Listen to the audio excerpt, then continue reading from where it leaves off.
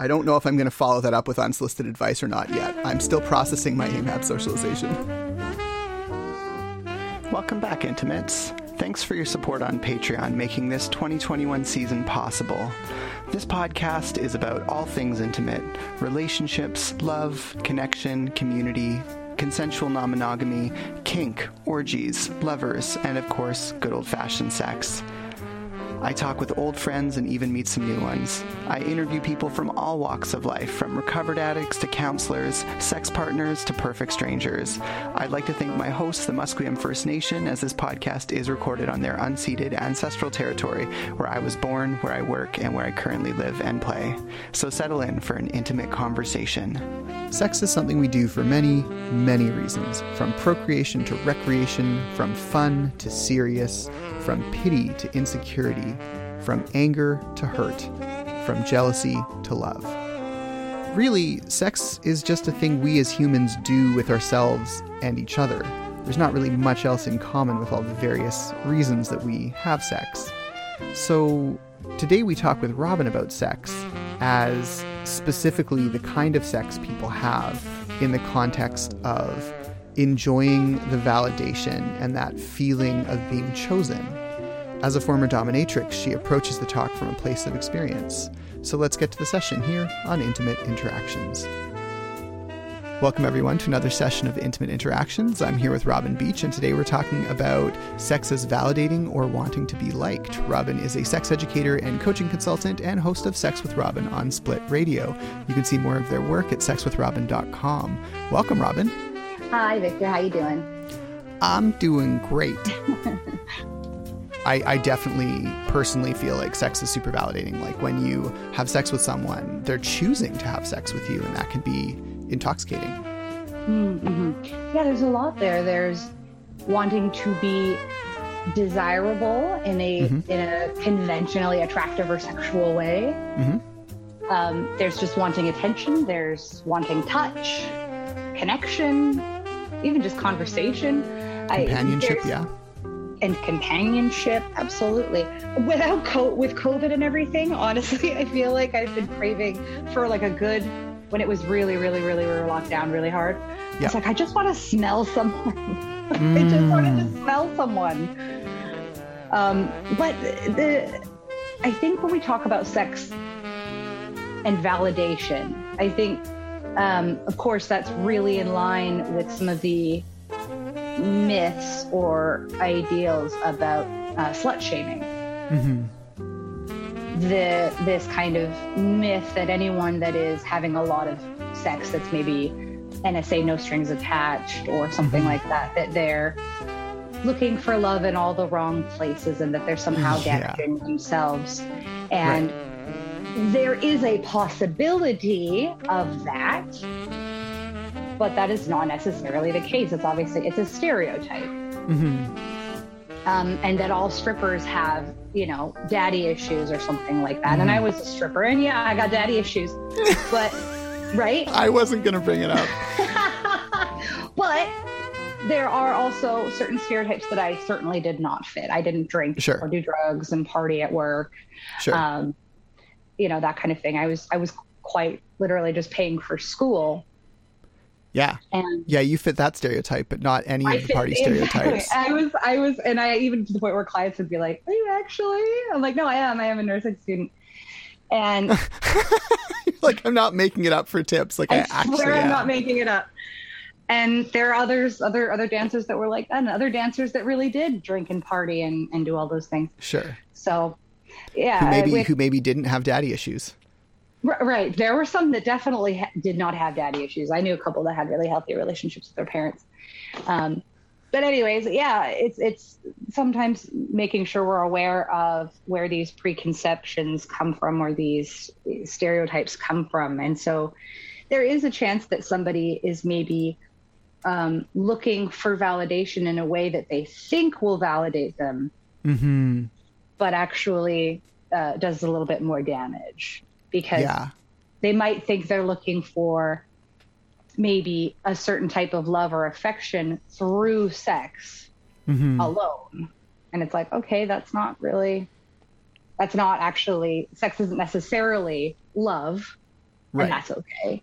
So yeah, what is it that you love? So the whole topic, I don't even want to get into like sex addiction and that whole topic. It's literally just talking about human needs. Like, what are the needs that you want to get met? Is it connection? Is it intimacy? Is it warmth and touch? Or like just sort of being really clear with yourself on what you actually want, as opposed to just saying, oh, I know that I have this really intense need for something, and the last time I got it met was sex. Therefore, I'm going to go have sex and probably get it met. But this is where we lead to the next question, which would be, what is it that you really like about sex? Or what is it that you did like about that? And focus on that. And okay, was there something you didn't like or maybe you wanted more of? Maybe that's something you would get through something other than sex. Or maybe you can get that through sex, just a different kind of sex. Sure. Yeah, like sex doesn't have to look like one thing. It doesn't always have to be, like blowjob PIV until penis ejaculates. Like you could make it literally anything. You just have to be clear with yourself about what you want, and then be clear about potential partners about what you want, and see if they're into it. And we see it all too much where certain, TV characters or even in real life where people are getting coerced to do certain things. And I want to just say, you don't need to coerce them. Like, I feel like there's that societal kind of thing as well, where people feel that's the only way that they can get what they want. And I'm like, you don't. That's actually completely and entirely not only unethical, but unnecessary. Agreed. Just ask for what you want and find somebody that also wants those things, which isn't that hard to do, especially I'm going to sound old, but especially with all this social media nowadays. Well, and online dating too. And like online dating, there's so many. It's like so specific too. They have a million different dating apps. You really like the time that you invest in your own happiness is rarely time wasted. Yeah. And I would say that time invested in your own happiness is probably better invested thinking about your needs than in trying to please other people to attract partners. Having said that, if you feel like one of your needs is building a strong relationship, then building a strong profile on, like dating apps might actually be important for you. Yeah. Especially during COVID, where it's super hard to meet anyone in person and everyone's anxious when you do. It's like, okay, so then how do you interact with people? And the answer is usually through software. So learning, like Googling, learning how to build a really good profile, and then putting in the time and effort to build a really good profile. Like, it sucks. It's boring for some of us. Some of us find it interesting. I find it boring. But it's also really necessary if that is something that's important to you. Yeah, absolutely. I think that's a really important factor. Putting yourself out there is really important. If you don't put yourself out there, if you don't put what you want out there, and then, complain that you're not getting anywhere. I'm not going to necessarily fault you for that, but I'm going to say, you know what, maybe, come here. My sex life just got so much better once I started being like, my primary form of sexual expression is like butt stuff. Like, that's just what I'm super, super into. And I started just running, like, instead of sort of like finding a person who is a good fit for me and then being like, oh, but we don't have anything in common in the bedroom, and having them be like, well, I'll try butt stuff. And then be like, you know what? It's not my favorite. And I'm like, that's cool. But then it's also like, instead of being in really unsatisfying relationships, now I can just kind of not necessarily start with that, like anal or GTFO, but, but you can have it sort of not buried deep and sort of like, you're only going to tell people about your desires weeks and weeks or months and months into a relationship, possibly weeks and weeks. But my point being that you do need to tell them at some point, and the sooner you do, the more likely it is that you're going to be able to get those needs met in that relationship, or quickly find a different relationship where you're more compatible with someone. Yeah, I think that goes double for people who are monogamous. Oh, absolutely. Just saying what it is you are looking for and what it is you have to offer. I'm really careful about that in terms of my more casual sexual relationships, and really making sure, without making them feel like I don't want them, without making them feel invalidated or less desirable, that I simply have no time or I should say not enough time, interest, or availability. Right, that casual sex is not a high enough priority to supersede time spent with your kids or co-parent or existing partnerships. Or that I'm not available for dating. Right. Is the big one. I'm like, you're really cool. We could totally hang out. We can do all these things. This is what I can offer. I am not looking for a romantic or time-intensive relationship. Like friends with benefits and hookups with you would be great. And if you're up for that, that's cool. Because the last thing I would want would be for certain expectations or feelings to develop and then have that result in someone being hurt and feeling rejected. Yeah, so absolutely. Just to be like straight up, I'm really interested in you. I don't have the time or energy for a romantic or time-intensive relationship. So this is what I have to offer. I could do hangouts. I could do friends with benefits, or we could just hook up and that could be it. That's what I have to offer, which I think is also an important thing to remember, to say we have to offer, not just what you're looking for. And then if that's not compatible, it's like, oh, you know what, I actually would really like to take some time and have an organic relationship develop and maybe date some more. And I'm like, I respect the hell out of that. And there are times in my life where that's what I'm looking for. That's not where I am right now. Yep. I totally resonate with that. I've definitely been on dates where the person had like sent messages like immediately afterwards being like really anxious about stuff and like needing a lot of reassurance. And I was like, well, fuck, I really don't want to be ableist, but also like I just got out of a really bad relationship with someone super, super anxious, you know, of multiple years. It was sort of like, oh, okay, I think there's a good chance I might just not be super compatible with certain types of anxiety, just having ADHD. It's like the kind of regularity and consistency that some folks need is not something I'm skilled at providing. And I can fight the uphill battle of desperately trying to be on time or early every time. I can fight the uphill battle of trying to always be extremely consistent with scheduling, but it's like the volume of energy and emotional labor that is for me is just, it does not serve me and it's not something I want to do. So finding out that really early was like, cool, I don't know that we're super compatible with each other because I have ADHD. So like, I'm gonna go a different direction with my dating. And Thank you so much. Hard. It's really hard to do. It sucks. I feel like we need to do an episode on compatibility.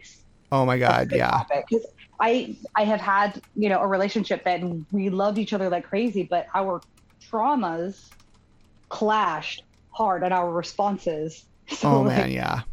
My response might trigger them and then their response would trigger me. And it was like, it would just become a catastrophe. And it was like, we love each other so much and we're trying so hard to make us work. It's just, it's not working. Yep. Our shit is clashing hard and is not helping us be our best selves and our healthiest selves. So we're going to have to de-escalate. To quote Bjork, it's not meant to be a strife.